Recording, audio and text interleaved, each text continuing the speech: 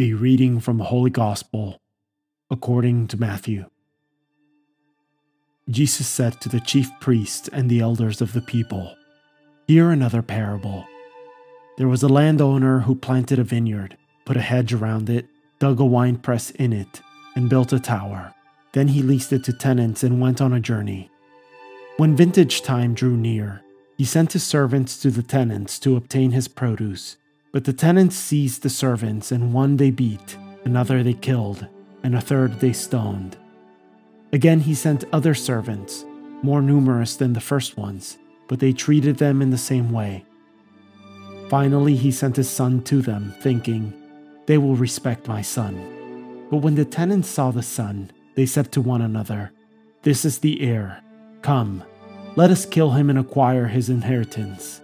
They seized him, threw him out of the vineyard, and killed him. What will the owner of the vineyards do to those tenants when he comes?" They answered him, "He will put those wretched men to a wretched death and lease his vineyard to other tenants who will give him the produce at the proper times." Jesus said to them, "Did you never read the scriptures? The stone that the builders rejected has become the cornerstone. By the Lord has this been done, and it is wonderful in our eyes. Therefore I say to you, the kingdom of God will be taken away from you and given to a people that will produce its fruit."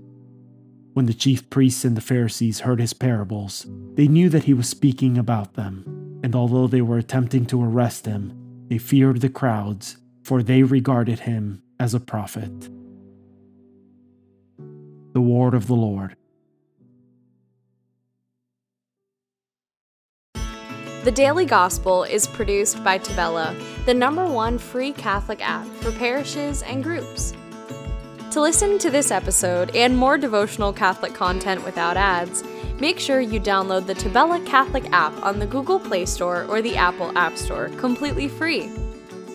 If you are a church leader, claim your parish on the app right away and start communicating with your parishioners at no cost. God bless you.